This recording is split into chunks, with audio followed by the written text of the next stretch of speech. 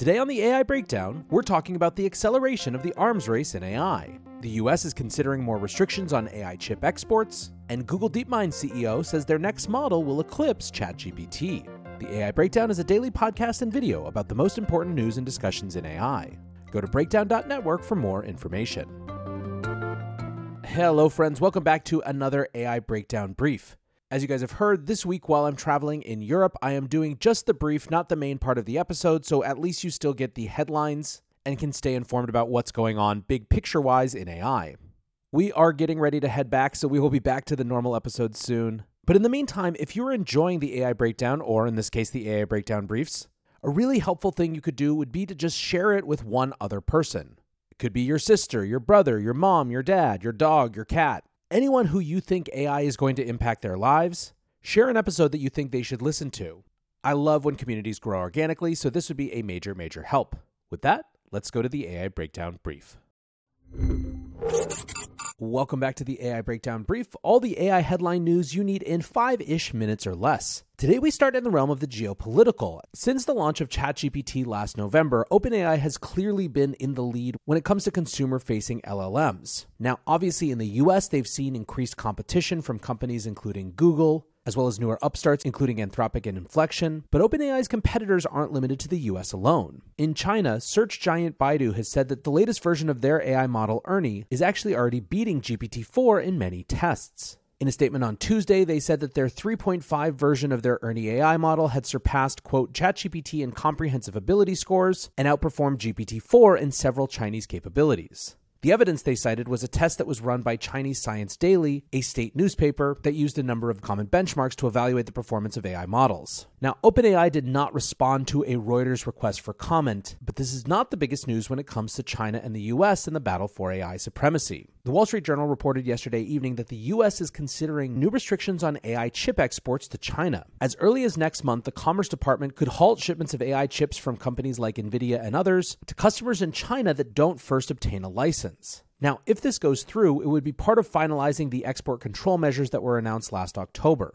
This is not the first Chinese chip restriction that the US has imposed. Last year, new restrictions came online that cut off Chinese companies' access to the most advanced AI chips from NVIDIA and AMD, which NVIDIA responded to by making a new version of its AI chip specifically for the Chinese market that fell below the performance thresholds that had been outlined by the Commerce Department. The new restrictions that are being contemplated now would ban the sale even of that chip, the A800, for companies that didn't have a license. According to the Wall Street Journal, if the Biden administration goes through with this, it will likely happen after a visit to China by Treasury Secretary Janet Yellen in July.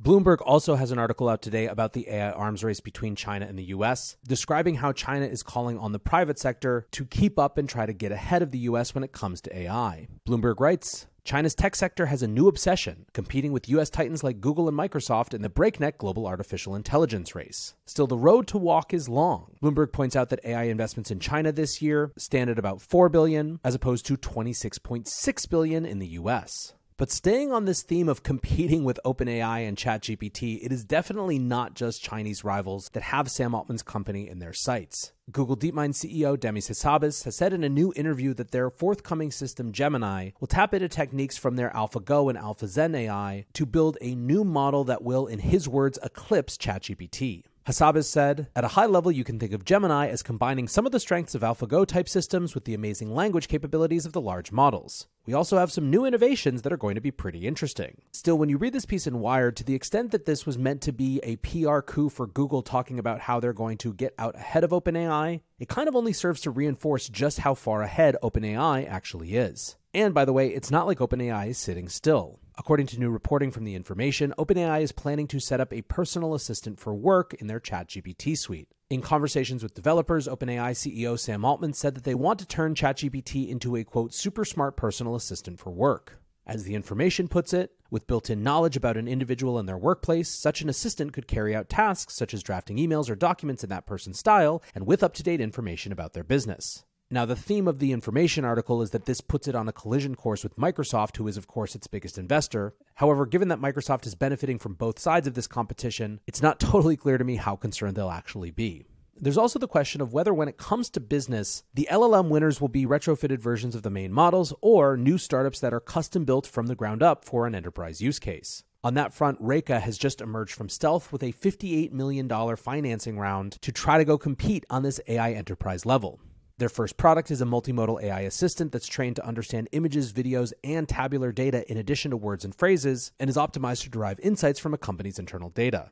And all this competition certainly has markets hyped. A Wedbush analyst said that AI is the, quote, fourth industrial revolution and will see $1 trillion in investment. Dan Ives told CNBC, "I do not believe that this is a hype cycle." Instead, he compared it to a 1995 moment when the internet really broke out. There is evidence that other investors share Ives' point of view. The S&P 500 has risen 14% so far this year, largely on the back of AI excitement, but the tech sector-focused NASDAQ has gone up 36% since the beginning of January. Last up today, speaking of how AI changes everything, Unity's new AI gaming platform suggests just how much text-based and natural language inputs are going to change the way that we create things with computers. Unity has just announced two parts of their AI platform. Unity Muse they call a platform of AI capabilities for content creation, and Unity Sentis they describe as AI-powered experiences at Unity runtime.